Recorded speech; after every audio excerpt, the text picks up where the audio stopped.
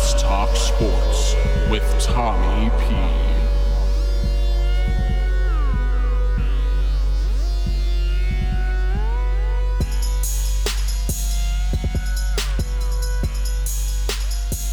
Hello and welcome to Let's Talk Sports with Tommy P. I am Tommy P. Wherever you are and however you're listening, thank you so much for making us a part of your day today.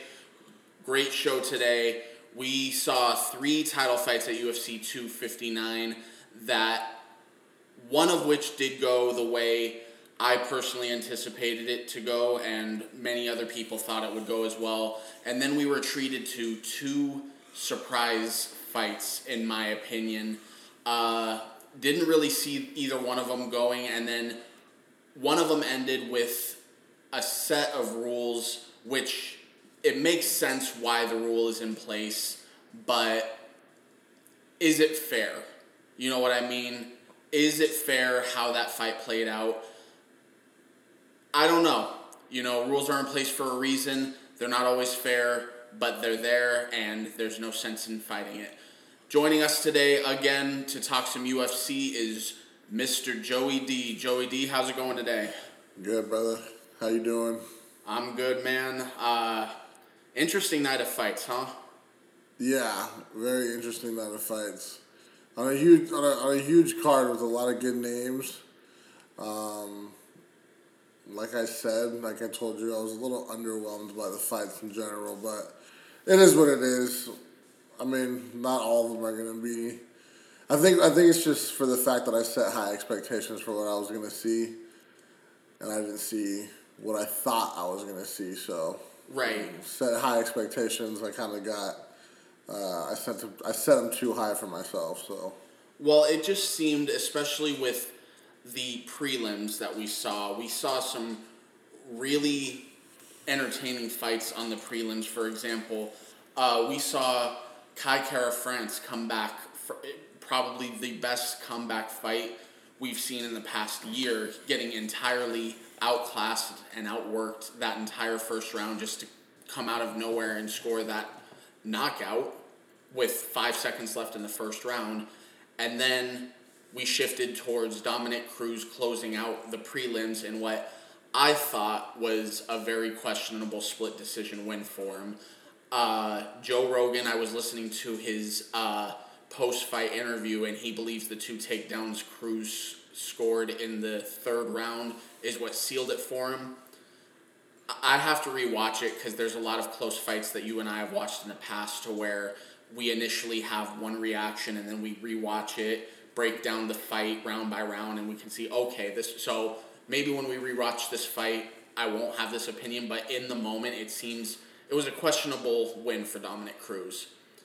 But where I'm going with that is the judging was kind of questionable throughout the night, and that leads us into the first title fight we saw. Petr Yan defending his Bantamweight Championship against the number 1 contender, Aljamain Sterling, in a fight that I personally thought Aljamain Sterling was coming in hot, focused, clearly the better fighter. Where I stand with this, and I'm curious about your opinions as well, but I have not been that impressed with Petr Yan leading into this fight. He has looked very phenomenal, very dominant, but the problem I have with this, and we had this discussion in the rise of Conor McGregor. Conor McGregor was running through people in a way kind of seemed his opponents were being handpicked to keep that momentum going. And you earn a title shot knocking out Dennis Siver. Good for you knocking out someone that you're supposed to knock out. And there you have Petr Yan, an out of his prime, an old Uriah Faber. You're supposed to beat Uriah Faber. And an out of his prime and old Jose Aldo. You're supposed to beat him. So forgive me for not being completely sold and buying into the hype. What was your opinion on that going into this fight? I totally agree and relate with that. I definitely thought Petr Yan was kind of just hyped up. I thought once he faced someone who was more fresh and more of like closer to his caliber in the weight class, like I thought he was going to get smoked. And Sterling in the first round, I think Sterling looked really good. He looked on top of his game. He looked high energy. He even caught Petr Yan with a shot that like definitely had Petr Yan a little thrown off a little bit. And I was like, wow, like even in the stand-up game, like, he might take this. And Petr Yan just showed that like he can take it into the further along in the rounds and just do better. But I think that was his game plan. It looked like that was his game plan. Like he's a sniper too, man. Like he's one of those guys that could just sit there, and I think that he lets you do what you want to do, and then he figures that game out. And like that's some of the best fighters right there. So he showed me the reason why he deserves to be a champion, in the sense of like, okay, I'm gonna let you do what you're gonna do, but like I'm gonna, in this moment, like right now, right here, like yeah, I trained for all this time, but I'm getting a first-hand look of how you fight by you fighting me, and I'm gonna learn that, and then capitalize on that. And he did just that, because second round on until the disqualification, I mean, he just had Sterling looking like he was an amateur fighter. He definitely looked, and my opinion on Petr Yan right now, he belongs in there with the best in the world. I should not have questioned him the way I did, and unfortunately I'm not going to be able to say I'm not going to make the same mistake again, because you've known me for so many years now. You know I'm the type of person that I judge something based on what it is. And what it is he beat two old fighters clearly out of their prime. I had very little to go off of other than he dominated old guys. This time, though, the first round could have gone either way. I personally did have it for Petr Yan, barely by the slimmest of margins, but it was close enough to where if the judges scored it for Aljamain Sterling, I wouldn't have thrown a fit about it. But like you said, second round, third round, and in that fourth round, Petr Yan was dominating.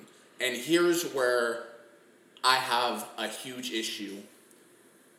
That illegal knee, I mean, clear as day, there's no logical or legitimate argument against it. It was an illegal knee.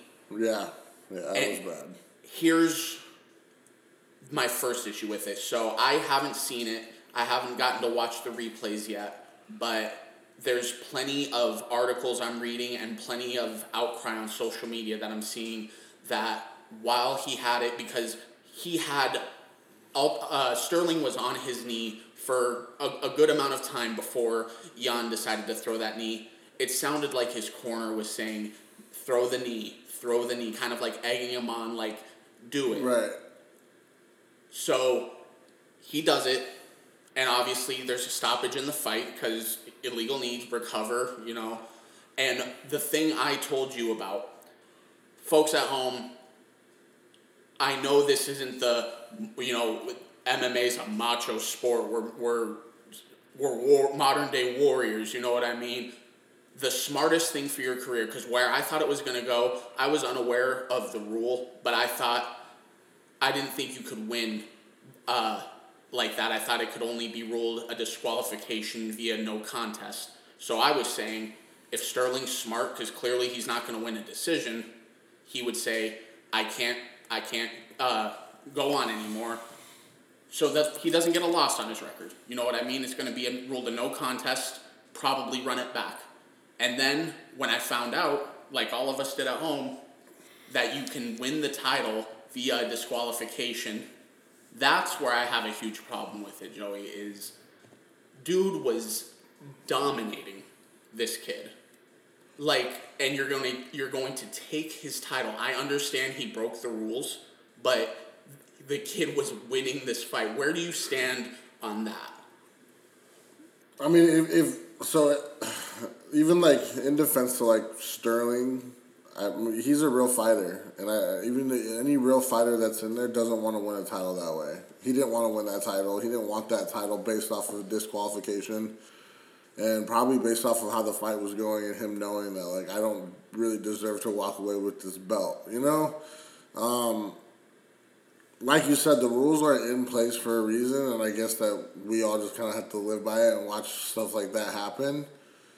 Do I agree with it? Absolutely not. Like, I mean, I think that it should have just been ruled a no contest. I think that Petr Yan should have walked away, still the champion, and, you know, possibly maybe them revisit it. You know what I mean? How the way the UFC works these days in the matchmaking, I highly doubt that they wouldn't make him do, you know, a couple fights before he gets a title based off of the dominance of the, you know what I mean, few rounds that we saw outside of the first, which is fair enough. But also, like, based off of the judging in this whole event and, like, previous events that we've seen, who knows what that fight was looking like on the scorecards. Well, and I'm glad you brought that up, because the next point I was going to make, the third issue I have with this fight, after the fight was over, John Anik read off the scorecards up until that point.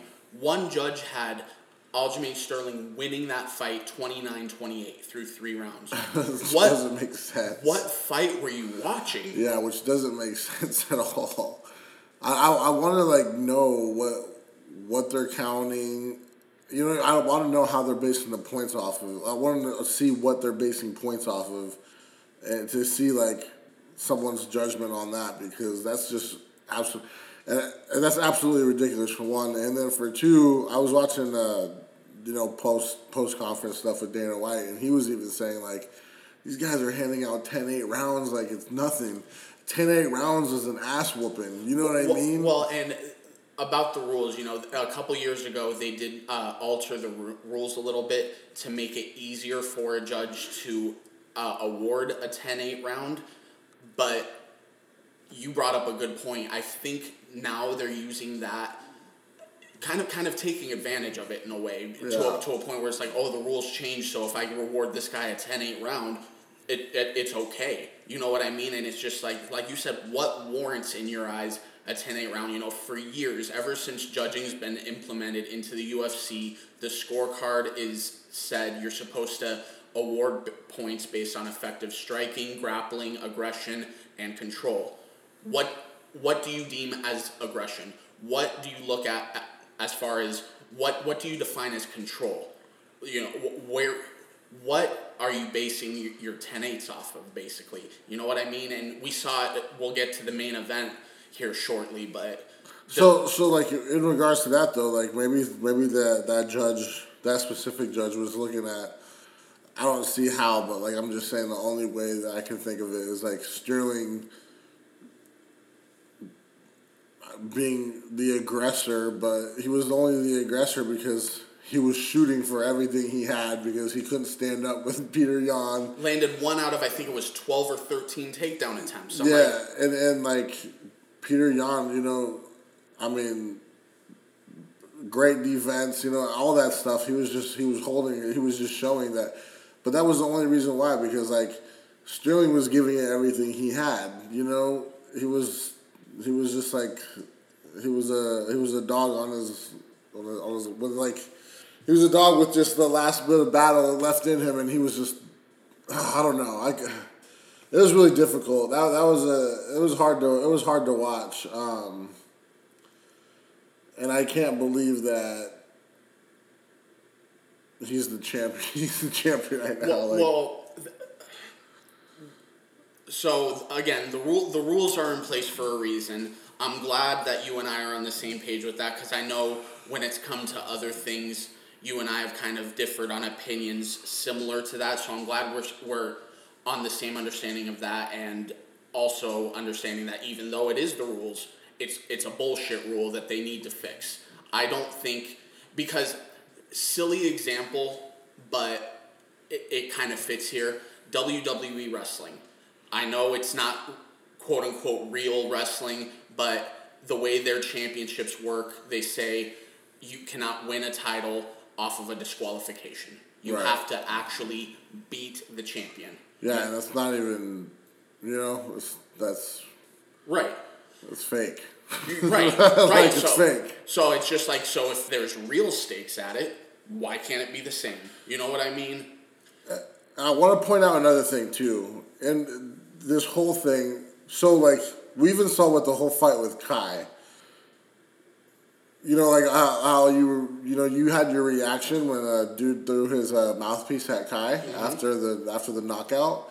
And then you were like, and then we actually watched the replay to see what happened, and we didn't see him run back over. Right. But as I watched that happen, I also saw Kai's corner yelling at him like, no, like, go finish it.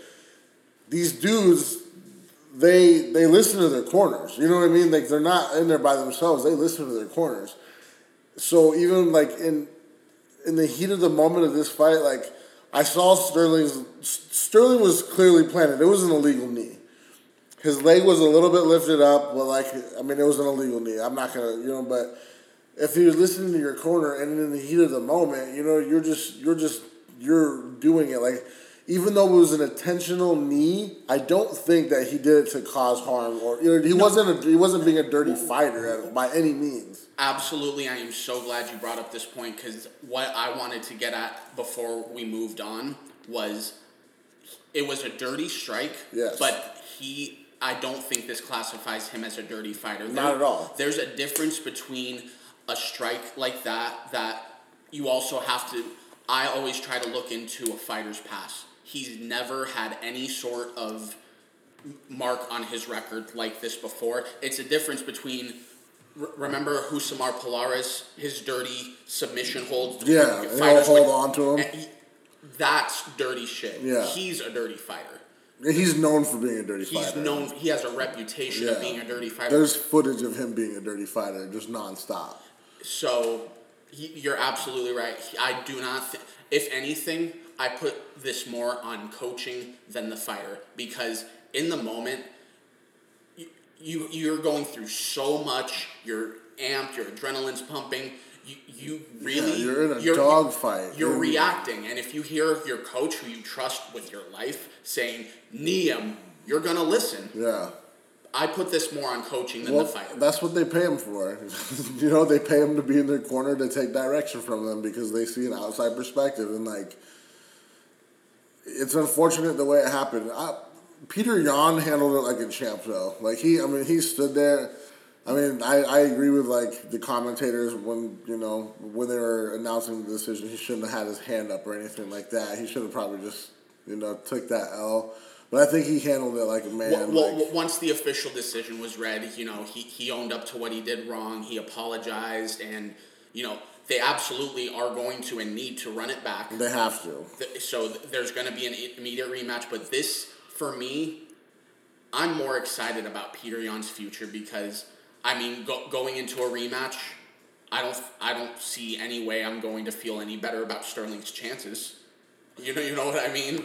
I think Yan's going to take a rematch because he was dominating every aspect of that fight. I mean, yes and no, because, like, throughout the fight, Daniel Cormier was actually, like, pointing out a lot of things that Sterling could have done better and things that I think the moment had him. I think he was just lost in the moment, man. I think he was doing too much. You know what I mean? He was not... And he was not utilizing his reach the way I had anticipated him in the fight. One of the biggest reasons why I thought he was going to absolutely demolish Yan was because up until this fight, he is so phenomenal with using his reach in his boxing.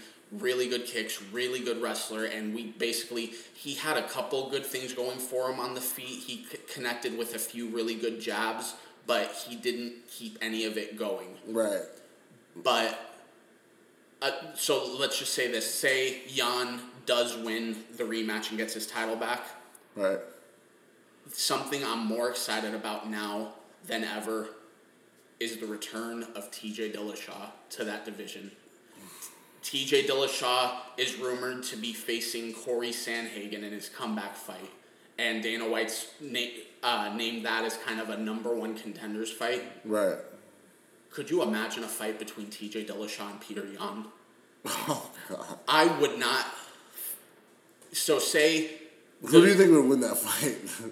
Honestly, now, I don't know. And that's what I don't know. I think I would still give it to Dillashaw, man. Dillashaw's such a beast. Dude. He is a beast, but man, like, here's the thing. Like, say the roles were reversed and it was Dillashaw versus Yan in this fight.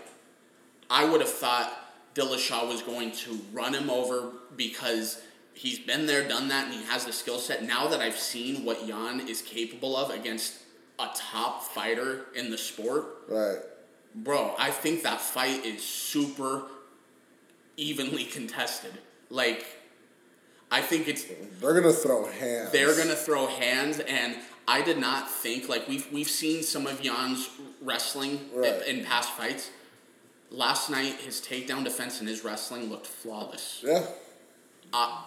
He did a great... It was a good fight. Like, I'm not going to say it wasn't a good fight. I was surprised, though. We were surprised because we expected the roles to be reversed than what they were last night. But, I mean, dude, Dillashaw and Petr Yan, that'd be a crazy fight. I mean, Dillashaw's hungry. He's hungry to get his belt back. Well, I hope so, man. Gosh. I mean, that whole situation, that's a whole other conversation that we could have at some point, but... Well, we're going to, because, I mean, he's eligible to come back and fight now. The only thing we're waiting on is an official date for his comeback fight. He'll definitely, I guarantee you. I mean, he's already set up for another title run. Yeah. You know what I mean? So he'll be fighting for the title soon. Yeah. Guarantee it. And that leads us into the second title fight of the night. The GOAT Amanda Nunes versus Megan Anderson. In a fight where I think you and I both anticipated what we were going to see last night. But for you folks at home, I think Joey was hoping for something different because of how absolutely beautiful Megan Anderson is. My wifey got beat up last night. I didn't want to see it. I didn't want to see that happen. That was... You can't... I expected it. I didn't want to see that. Sometimes trust me, like I had no doubt in Amanda Nunes. You know what I mean? I think she's obviously she is the best female UFC fighter. Hands down. She's the best female fighter on this planet. But sometimes I just like, rooting for the underdog, man. Well, sometimes, every dog has its day, and I wanted to root for Megan Anderson, of course, yes, based off her beauty as well, but there were things that put her out there that made me think, hey, maybe she'll keep her away at the range, maybe she'll find it in her to, kick her legs, use that jab, keep her away, dude, but Amanda Nunes just closes in like that overhand right that she hit her with. The commentator said it, and you saw it in Megan's face. Their eyes just get wide. They're shocked how hard this chick hits. You can't get hit that hard and expect okay, I'm still in this. I think once you get hit that hard, you're like, okay, I'm seeing some bright lights. And we talked about it a lot, and I talk about it basically every show I do because it's such a big factor in how I define greatness, adversity. We have not seen Amanda Nunes face adversity in a long time. We've seen her face it and overcome it. She's lost fights to which she's gotten through. I mean, right now, as of last night, she now currently holds the second longest, most consecutive wins in the UFC. The second longest active streak at 12 wins. Only Kamaru Usman has more. Beast.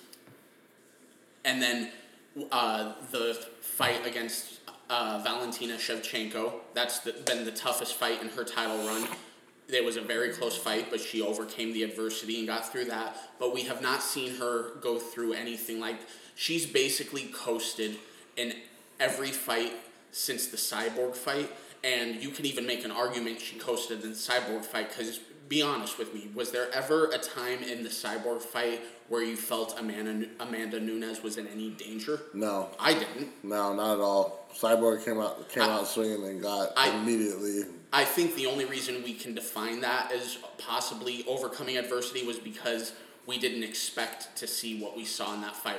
We still at that time could have made a very strong case of Cyborg being the female GOAT. Right. And then we see Cyborg go in and get knocked out in the first round in a way I don't think anyone would have bet any sort of money that was going to happen, especially let alone the first round.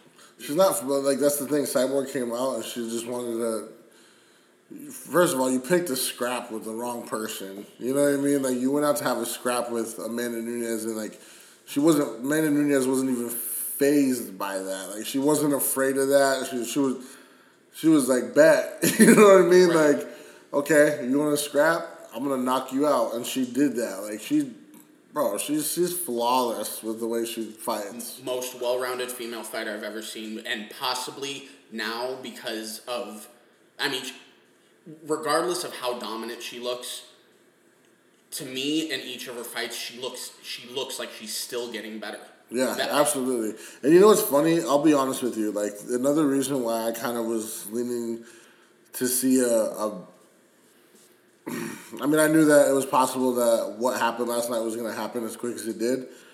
I honestly thought the way it was going, I didn't know she was going to armbar her. You know, that was tight. That was cool to see. But I thought, I also, doing the follow-ups on all these fights and then like kind of seeing her personal life and like, you know, for the fact that she had a baby, you know, like, you see these things and like these people start, like, that's growth in your own personal life, you know, and when growth happens, change happens. So I was wondering, I'm like, hey man, like, maybe, you know, maybe this takes away that dog in her a little bit, you know, maybe this is going to soften her up a little bit, you know, maybe she's not as going to be as hungry as she once was, because I don't know how long it was since she last fight. It hasn't been very long. She was one of the first events in the Apex when COVID happened. So at the most, it's been 5 or 6 months at the most. But yeah, like we talked about, you know, her fights are not even fights, dude. Like, she's just running through these people like crazy. And Daniel Cormier brought up something that's super crazy to me. So, Amanda Nunes is the 135-pound champ and the 145-pound champ. The 145-pound division was made for Chris Cyborg because she struggled so much to make that bantamweight weight. So they made that division for her, and Amanda Nunes takes over. And she's had, I think last night was her second or third featherweight title defense. She's defended bantamweight a good handful of times, but she's so dominant. They only have one female ranked in bantamweight. In featherweight. It's Amanda Nunes. She's so dominant that no one else is even ranked in featherweight, and she's by far and away, even if she wasn't the champion at feather, she's far and away the best women's fighter in the world. Like, we are legitimately left. We ask this question all the time with John Jones at light heavyweight. We're probably going to get there soon with Kamaru Usman at welterweight, but we're there with Amanda Nunes right now. Who else is there? Well, guess who? So I was watching that post-conference shit with Dana White. Guess who was blowing up everyone's phones, like in the UFC or whatever, trying to get that next, like trying to be the first in talk about it. And Dana White said, "Yeah, we can probably do that." Who's that? Juliana Pena. So I did see something about that earlier today when I was eating lunch. So I get excited about something like that because, you know me, I'm a sucker for a good storyline, and I'm a sucker for the Ultimate Fighter. I love the Ultimate Fighter because seeing a fighter work their way from the ground up. Granted, it got a little played out towards the end, but like in the beginning when we saw people like a Forrest Griffin, Michael Bisping, Rashad Evans, people start from that show with nothing to becoming world champions. Right. It's a really cool story to see. So for that purpose, Juliana Pena being an Ultimate Fighter winner, and clear as day, she's gotten a lot better since she's been in the UFC. Oh, yeah. Good quality wins. I mean, and it's new. Sure, I want to see it. It's something new. She's about to fight Holly Holm, I think it is. So, I mean, Holly Holm's been there, done that. I don't see a fight between her and Amanda Nunes being any different at all. No. But, I mean, sure, why not? Juliana Peña's something new, but... I think that'd be awesome. but again, Joey, like, is there any part of you at all that thinks Juliana Peña has any shot in hell at beating Amanda Nunes? No, dude. After Megan didn't win last night, I'm just... You can't bet against Amanda Nunes, dude. And that's what I was saying. Like, what I was telling your dad last night. You know what I mean? Folks at home, Joey's dad texted me after the Amanda Nunes fight. He's like, damn, I bet $1,000 on Anderson hoping to make $7,000. I'm just like, why out of all the bets you could have made, that's the one you went with? Like, I don't care how good the odds are, like, they're not going to pay out for you. You know what I mean? At least not right now. Like, the last time Joey was on the show, if there's one thing we've learned, it's not if, it's when. When is Amanda Nunes' run going to end? It's going to happen at some point. It will happen at some point, and it'll be unexpected. No one will know when it's going to happen or how it's going to happen. It's just going to happen. And then, you know, but it's going to be, no one's going to ever call it. You can't bet against Amanda Nunes. You know what I mean? It's just going to be one of those things that she's going to... I mean, even GSP lost to Matt Serra. You know what I mean? Yeah. Like... Someone's just going to have to come in there, probably have a dogfight with her and catch her. Like, that's the only way I see Amanda Nunes losing is if someone catches her good enough before she catches them. They have to come in faster, stronger, which I don't know how the fuck that'll ever happen for one, because she's a phenom. She's by far... She can fight guys in the UFC probably. Straight up. Yeah. Straight up. Like, people used to say that about Ronda Rousey before we learned a little bit more about her, but Amanda Nunes is clear as day. We didn't see this in Ronda Rousey until later on because of how early dominant she was. That judo throw and then the arm bar was... It was flawless. You could not block that, but once she was finally defeated... And we saw the lack of a stand-up game she had. We saw the lack of takedown defense she had. I mean, she had clear flaws. Amanda Nunes does not have any holes in her game. She's a flawless fighter. Are there aspects in her game which she could get better at? Absolutely. No, there is no such thing as the perfect fighter. But...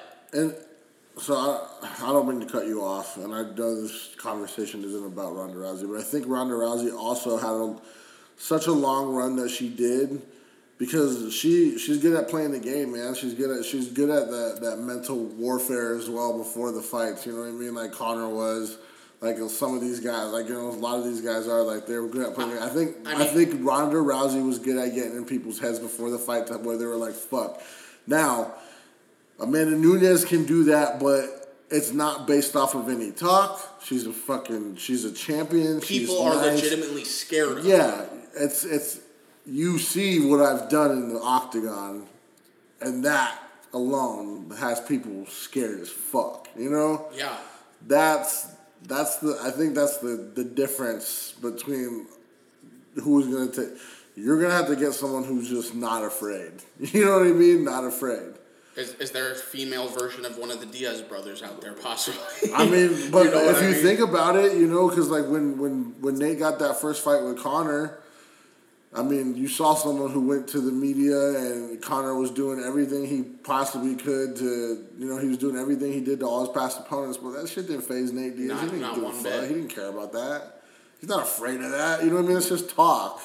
No, I like that analogy because you're absolutely right. I mean, Ronda Rousey literally turned Betch Correia's entire country against her. All of Brazil was cheering for Ronda Rousey and not Betch Correia, who's from Brazil. Right. You know what I mean? Right. That mental warfare plays a big factor. I mean, Jose Aldo, Joey, tell me if you still agree with it. In his prime, Jose Aldo was a better fighter than Conor McGregor. Oh, for but sure. He was in Aldo's head. Yeah. Aldo was so just in his head about what he wanted to do to this guy to a point where he lost all focus, and that left hand came out of nowhere. You know, the mental warfare is a real thing. Yeah, you get into people's heads like that. And especially, like, Ronda Rousey knocked Bethe Correia out. Like, right. And her stand-up's not that good. You know what I mean? And Bethe Correia, she got some good stand-up. But, I mean, she got knocked out flat by Ronda Rousey. Like, that's crazy. Pooped her pants. Oh, God. That's filthy. But, yeah, man, it's Pooped her pants. She called the shit poop. We are being treated to greatness right now, you know what I mean? And like I told you last night, the moment this woman loses is going to be very emotional for me because she's the type of greatness that I love. You know, there's plenty of greatness to where you respect someone's talent, but they're cocky, they're too arrogant for their own good, and then you have a woman like Amanda Nunes who is great, knows she's great, but still gives everyone their due respect. Right. And without, I mean, I don't, straight up, to be truthfully honest with you, like, a lot of problems that I have with, like, UFC legends and stuff like that, and it's not a problem, but because these dudes are fighters, they love to fight, you know, but a lot of problems with the greatest of all times and stuff, like, as time goes by, you know, they keep taking these fights and then they start tarnishing their legacy by taking these horrible losses and stuff like that, and they just don't know when to stop. I think that what's cool about the whole Amanda Nunes thing is that we're at a place where we're seeing that, like, there might not be no competition for this chick. Yeah. Like, she might have to walk away on top. And I would love to see that in the UFC. I would love to see someone like her say, you know what? I have nothing left to prove. I've done everything I possibly could in fighting.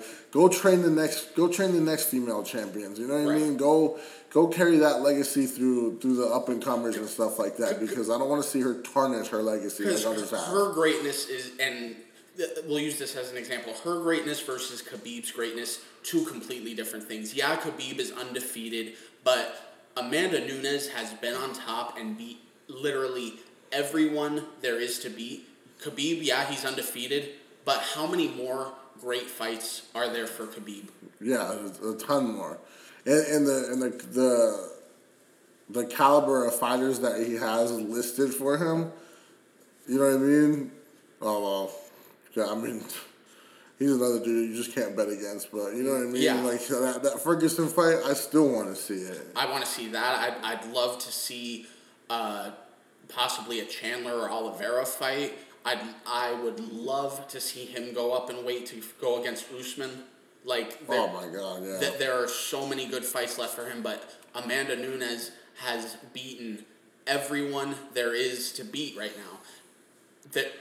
She literally has nothing else to prove. No, she were to run through Juliana Pena and then a couple other girls, it's like, at this point, it's like, dude, right, just go, you know what I mean? Like, you just stop. Like, there's no, because it gets to a point where you're like, all right, dude, like, no one's going to want to continue to watch you just run through these people, you know what I mean? Like, as good as it is, you know what I mean? But it's like, dude, I build up this whole anticipation for hours leading up to these main card fights, you know what I mean? The first fight's that, the second fight's that, and you're just like, damn, like, I wanted to see a little bit of a banger, you know what I mean? Kind of like a Tyson fight. Like, people would get mad because they'd spend $50 on the pay-per-view just to watch Tyson knock someone out in 45 seconds. Yeah, you know what exactly. I mean? Like, it's cool seeing him knock someone out, but it's like, damn, you couldn't have extended that to, like, the 5th, the 6th, right, like, something like that. But, yeah, man, it's going to be interesting to see. One thing's for sure, she's made it clear as day, she's not ready to retire yet. She's going to fight again. Yeah. So it'll be interesting to see who that fight is. Well, I mean, by all means, break some records, you know what I mean, while you're doing it. Have the most title defenses, you know. Dude, take that, you know. Let's see where Usman goes and go above and beyond that, you know. Set a record high before you walk away. I'll give it to her. Do it. For sure. And she's capable. Yeah, I mean, you look at it now, she's 4 away from tying Anderson Silva's consecutive win record, 5 away from beating it. Yeah. She could win 5 more fights right now, easy. Easy. So, yeah, shoot for your place in history. I mean, you're already in history, but if you want basically whatever you want is there for the taking. And they're already talking about the next one with Julian Pena, and Dana White even said, like, I mean, we definitely can make that happen. He's like, we can make that happen, and, you know, especially based off of the fight that she had last night, she walked away extremely healthy. You know what I mean? Not scathed, not She could hurt. fight next weekend if she wanted to. Oh, bro, she could fight tonight if she wanted to. For sure. You know what I mean? So, moving on to the next one. So, this one was probably the biggest shocker for me because I thought Adesanya was going to win this fight. However, I did not think it was going to be a cakewalk. The one thing I told Joey last night going into this fight was the thing I'm going to be watching for is how well does Adesanya take these punches by a heavier fighter. And what I wanted to see was because I'm very hesitant right now. Let me rephrase that. Going into last night, I was very hesitant still on what my opinion of John Jones going up to heavyweight is going to look like. And I thought that this was going to be a good comparison because body type, Jones and Adesanya are very similar. They're very long, lengthy fighters. The only difference, though, is John's training to put on weight for heavyweight. Adesanya literally did nothing to put on weight for light heavyweight. He just didn't cut any weight, and you saw it. He weighed in at 200 pounds versus Yan, who had to cut weight and was probably walking around in the cage at 225, 230. Wouldn't you say, Joey? Yeah, it was definitely 220, guarantee it. So what we saw last night was, I mean, I did not think Blachowicz was going to do so well with his wrestling, for one. And for two, his defense on the feet was much better than I thought it was going to be. Like, he was able to evade a lot of Adesanya's strikes. Adesanya did definitely connect quite a few times, hit him pretty good. They made him uncomfortable a few times. But so did, I don't know, man. Adesanya, you get a fight like that, like, you have to, I feel like you have to go all out. You know what I mean? You have to go all out. Like, if you want to, I feel like he could have pushed the pace a little bit more, and once again, just like I said in the last podcast, that's coming from someone who's sitting on the couch watching a fight. Sure. You know what I'm saying? Like, I'm not saying that anyone could have done any better. I mean, he played it as smart as he could, because it's like you go out and you could either go hard, but like you're going against someone who knocks dudes out. You know what I mean? The scoring on that was ridiculous.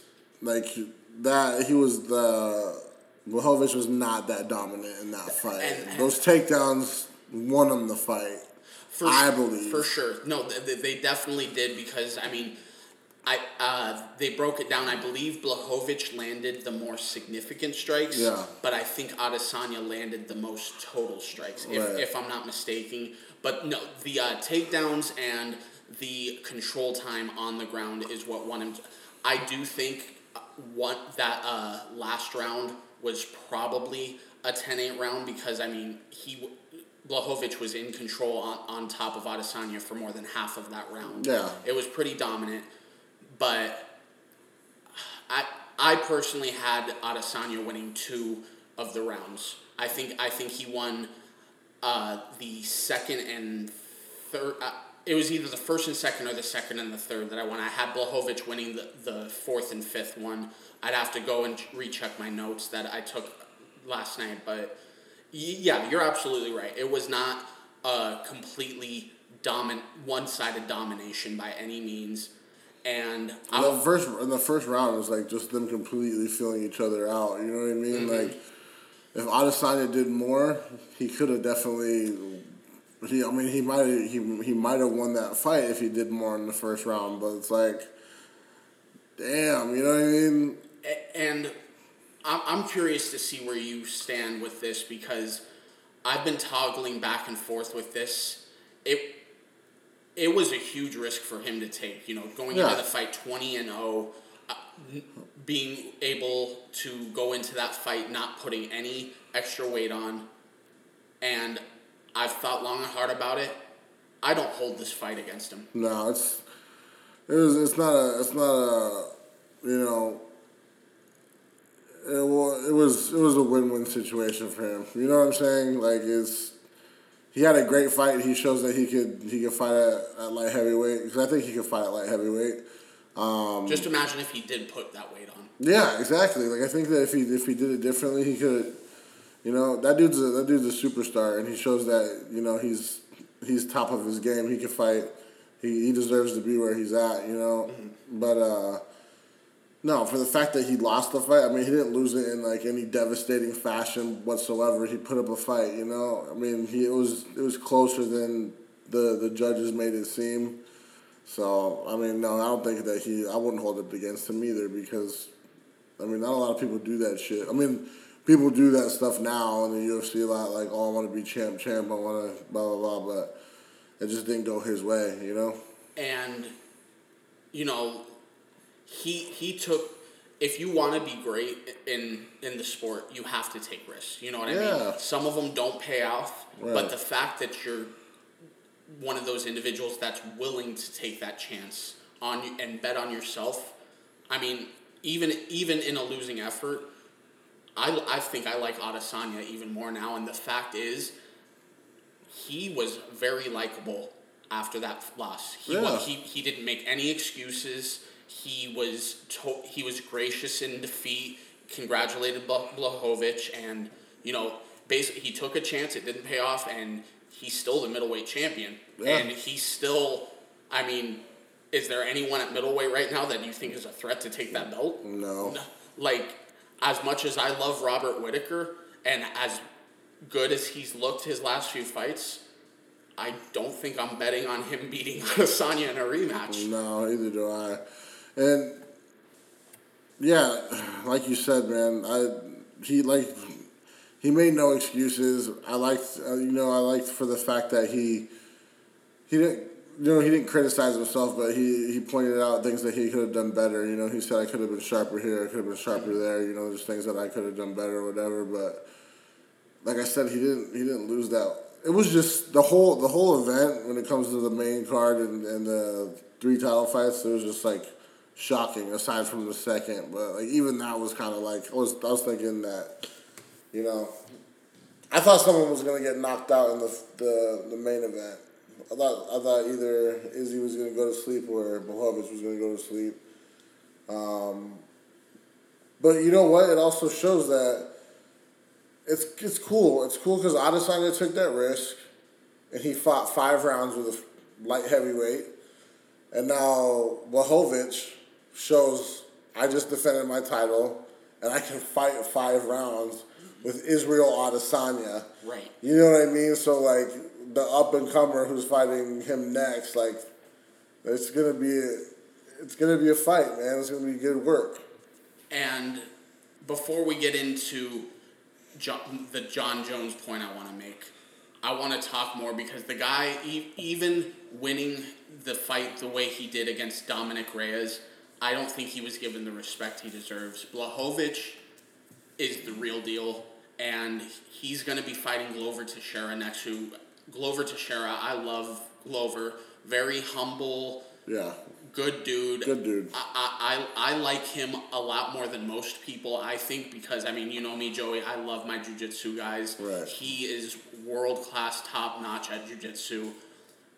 He can fight, too, though. He can fight. I mean, look at the guys he just beat. He beat, in his last fight, Thiago Santos. Yeah. Before that, he beat Anthony Smith. I mean, he's on a tear. I think that Thiago Santos fight, if I'm not mistaken, was his 5th win in a row. So he's on a tear, and he's clear as day. He's the number 1 contender right now. Yeah. So, do you think Glover has a shot? Or do you think... Because the one thing Glover has shown is he does have a tendency when he gets in those slugfests of getting knocked out. And if anyone can put his lights out, it is Blachowicz. Right, yeah. So... See, what's interesting about the fight that happened last night is he's good at getting away. I was surprised at the shots that he was willing to take. Like, I feel like he stood in front of those fists a couple times, and I'm like, what are you doing, dude? You know what I mean? But he's good at getting away. Like, Glover's not going to be getting away like that. It's going to be... He's not quick enough. No, he's not going to be in and out that way. He doesn't even fight like that, you know? He's standing there, and I mean, yeah, if he gets caught, I think he'll get knocked out for sure, dude. Yeah. Like, I want to see someone... hopefully Blachowicz is the one to do it. I want to see someone in the light heavyweight make it exciting again in the light heavyweight, bracket. Like, we saw Jones for so long, and there was excitement, with the Cormier fights and all that stuff, blah, blah, blah, blah. Like, I mean, even when he fought, like, Dominic Reyes, was it Santos? Is that who he fought? Santos? Thiago Santos as well. Like... Well... Light heavyweight is getting really interesting because for a while we had the same 5 or 6 people that were always at the top outside of John Jones, you know what I mean? And I mean, I'm looking at the current rankings right now, and I mean, let's also not forget last night the fight opening up the main card, Thiago Santos versus Alexander Rakic, you know what I mean? That is going to play a big part. Thiago Santos was number 2. Rakic was number 4. So Rakic is obviously going to be moving up to probably number 2 now. Yeah. Or number 3, because Reyes could be moving up a spot. But either way, that division is a lot closer. I think Jones leaving that division is going to make light heavyweight exciting again because there's more parity, you know what I mean? John Jones was clearly at the top by a long shot. Now I think these fighters are a lot more evenly matched, so I think we're going to get a lot more excitement. Right. My whole thing about it, though, is are we going to see that new breed of fighter come in there and, like you said, make it exciting again? Or are we going to start having these problems to where we keep getting new champions all the time? You know what I mean? Yeah. I don't want to see that. I'd like to see kind of like what we've seen at heavyweight with Stipe. Stipe came in, defended his title twice, lost it to DC, won it back, and now he... You know what I mean? I'd like to see some parity like that. Yeah. Yeah, that's how I felt with like the light heavyweight lately. It's kind of just, I don't know, a whole bunch of just names that just don't necessarily interest me, I guess. You know what I mean? I don't know. I like Blachowicz though. Last night, I mean, I gained a new respect for him. I thought that Israel Adesanya was gonna win. I like the fact that he stayed in there. I like the fact that he took the fight. You know what I mean? Good for that dude. He said that he was happy that he was defending his belt against someone like Israel Adesanya. Obviously a respectful dude. Mm-hmm. And I like him, man. I want to see. I hope that he holds on to the belt for a little bit. Yeah, no, he's definitely a good champion, a humble champion, and I mean, at the end of the day, what makes the sport exciting, even though I don't like these guys, I have to acknowledge what makes a sport like MMA exciting is the guys like a Conor McGregor, like a Colby Covington. Yeah. Colby Covington's probably the biggest piece of shit walking this earth, but you need guys like that in a sport like this because it's I'll use the wrestling analogy. You have the villain that you want to see fall, so you're going to be more vested in that guy's fight because you want to see him dethroned. For another reason why you and I keep tuning into these McGregor fights is we've been hoping to see what we saw Dustin Poirier do. Yeah. We want to see him get knocked out. There's a appeal to it. Yeah, I wanted to see him go to sleep, man. Yeah. For sure. I was like watching Colby Covington get beat up by Usman. I've watched that fight a handful of times too, and I'm still not done enjoying it. You know what I mean? It was nice seeing him get his jaw broken so he couldn't talk so much shit. Right. The same thing with Ben Askren, man. Him too, yeah. I was so happy to watch. I mean, he got treated, dude. He got treated bad. So that was like, I was happy to see that because he was just talking the most shit. Right. But yeah, you know what? I mean, I don't think Izzy's taking a loss other than on his record. I mean, I think he can look back at it. I think that he's gonna be a dude that I think holds on to that belt and won it. You know what I mean? 185 for a while, so I'm excited to see what they got for him next. For sure. And I'm excited to, you know what I mean? I'm excited to see that Glover Teixeira and Blachowicz fight too. That's gonna be tight, man. Yeah.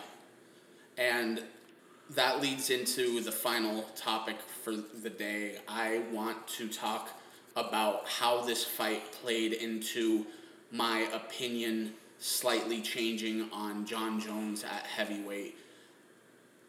I'm very concerned, not for him, but for Anderson Silva's legacy as greatest of all time, because I'm afraid that this dude is going to be successful at heavyweight. Yeah, he is going to be, dude. And Jon Jones is a bigger dude. Like, you know what I mean? Like, I mean, when he cuts weight to light heavyweight, like, he's chiseled up. You know what I mean? Yeah. He's in good shape, but like, he works out. You know, when he's walking around his regular weight and the way he works out, dude, like, the boy is big. Well, I mean, the dude's 6'4". You know what I mean? And it's just so scary, man. Because like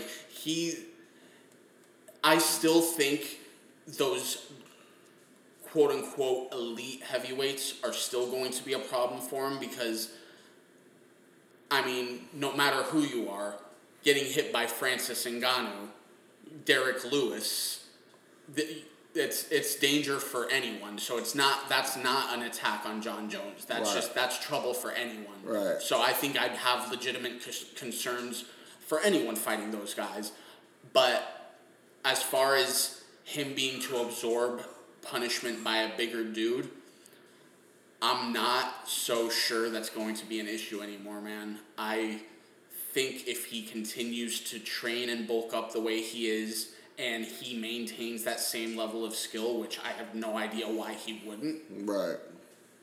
I think we might be in a position where after that fight, I have to come on this show and announce that Jon Jones is the greatest fighter of all time, and I cannot tell you how bad I do not want to do that, but I am a man who's able to admit when he's wrong, and I will do that if I have to, but I don't want to. I mean, it was a perfect example. Like Izzy and Jones, like you said, kind of the same body type, even kind of like the same fighting style, and like how they are. Like they're unpredictable in what they're gonna do. Their striking is very similar.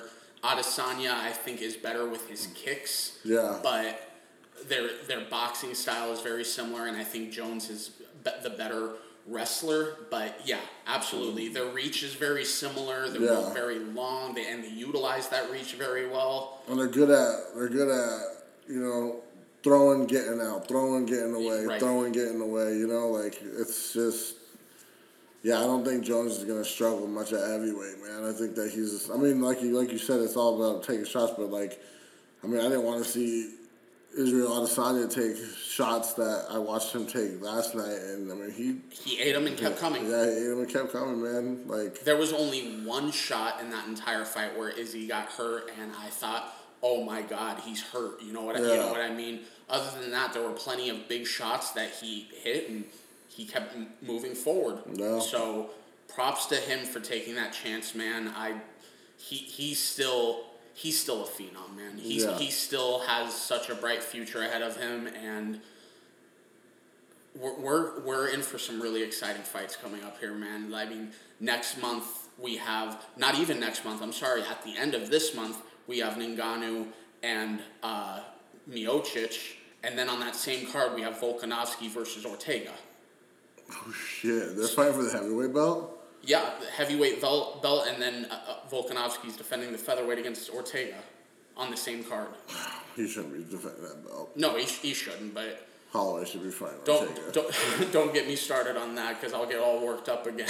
Yeah, dude, that was so trash. I'm definitely hoping Ortega wins, because, I mean... Me too, shit. Even the fact that Volkanovski shouldn't be the champion aside, I do like Ortega. I cheer for Holloway over Ortega, but I like Ortega a lot. Yeah. You know what I mean? And it's the same thing with Garbrandt and Dillashaw.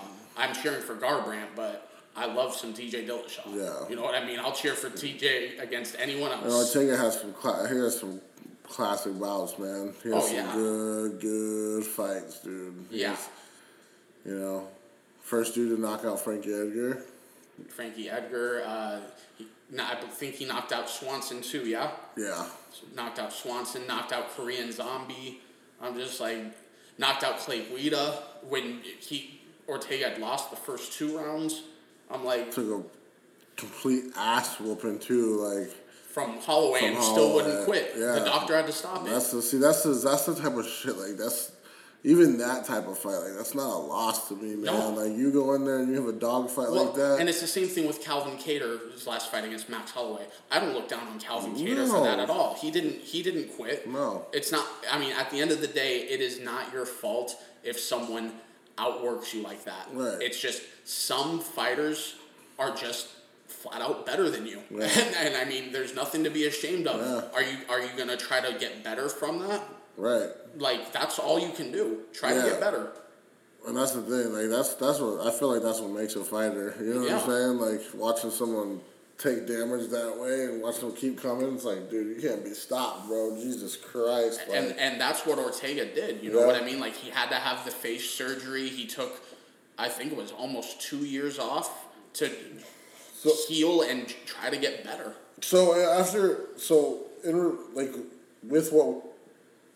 With what we talked about, is there any like talks about Jones coming back anytime soon? So Jones has been tweeting that ideally he'd like to come back around the end of the year, about November or December. Okay. So it's already been confirmed that Jones is going to fight the winner of this fight. Oh. But I think he's trying to prolong it as long as he can so he can put on a healthy amount of weight. And honestly, as much as as impatient as I am to see this fight, I want John Jones to be as big as he can be, because if, knock on wood, if he loses,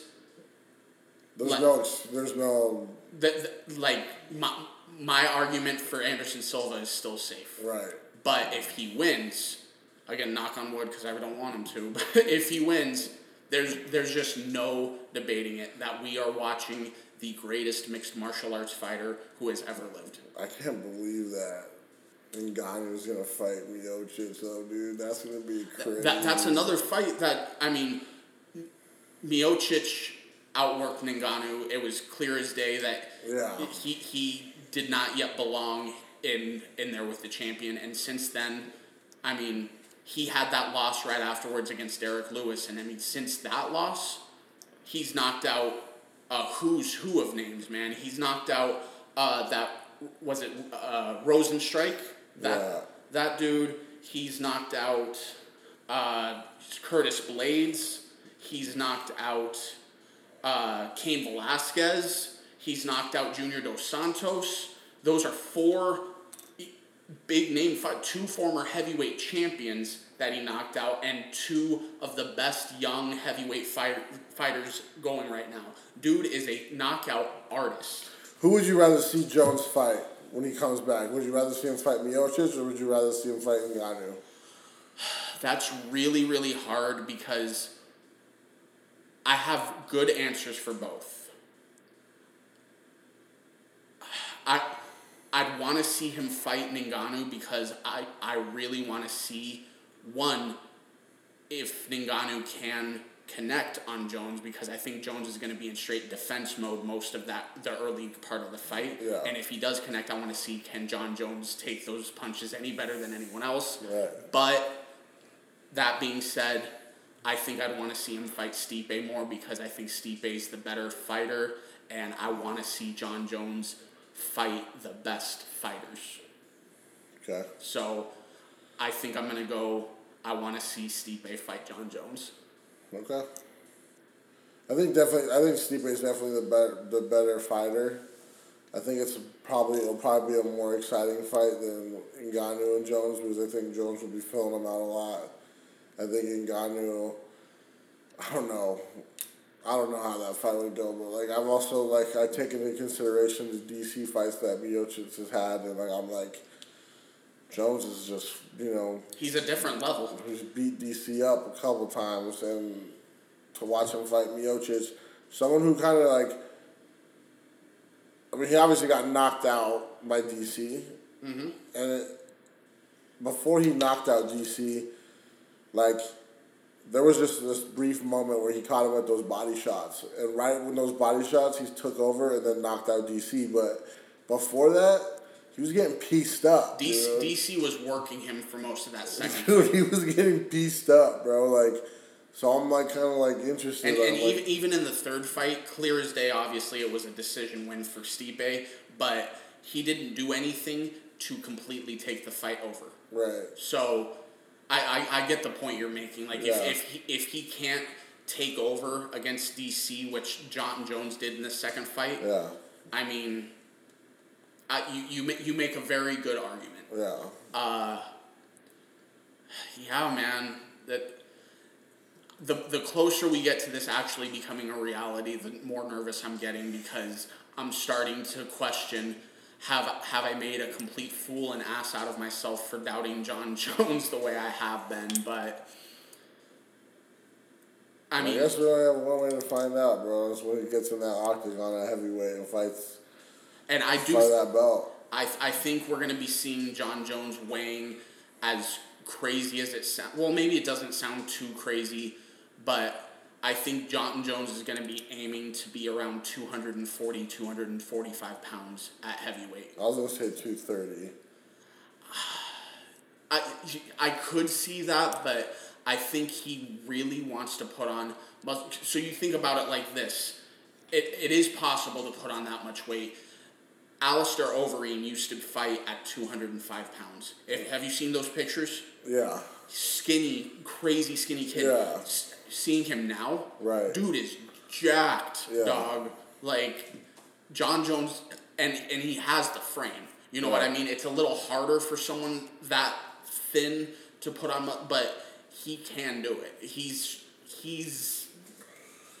gonna be jacked. Yeah, he's gonna be huge, dude. I'm excited to see him at heavyweight. I want to see how big he looks. And I think he also wants to make sure, putting on that size, he doesn't lose any of his speed. Right. Because that's a big problem for fighters. You look at what's his name? He moved up from Darren Till. Darren Till looks like he slowed down a bit moving up to middleweight than when he was at welterweight. Right. So it's a very, very cautious thing you have to do when it comes to putting on mass. Yeah, I think he has the answer for it, though. I think I've watched something about him talking about, like, the way he does, like, lifts weights and, the way he does everything. I mean, he's at one of the 3 or 4 best camps in the world, in my opinion. At one point, Jackson Wink was the best, but you can't argue with the success other camps like American Kickboxing Academy and American Top Team. They have champions, you know what I mean? Right. Jon Jones is without a doubt the best talent to come out of there, but at one point in time, Jackson Wink was the best in the world, and I still think they're a top 3 or 4. So he's got great coaching. He's got people that know what the hell they're doing. Right. So we will see, man. We will see. All right, Joey, well, I want to thank you for coming on, talking some UFC with us, and I'm looking forward to breaking down those next 2 title fights we got coming up. It's going to be, hopefully we get some good news, you know what I mean? Hopefully we're looking at a new champion in Brian Ortega, and we're looking at just the best possible matchup against Jon Jones. Yep. And Megan Anderson, I still love you. It's okay. There you go. We're gonna get through this together, I promise. All right. Well, again, thank you, Joey Dee. Don't forget, folks, Follow his YouTube. It's Joey Dee Official, one word. He just put out some really good stuff. Updates on a weekly or bi-weekly basis. I mean, usually just kind of just going with the motion right now.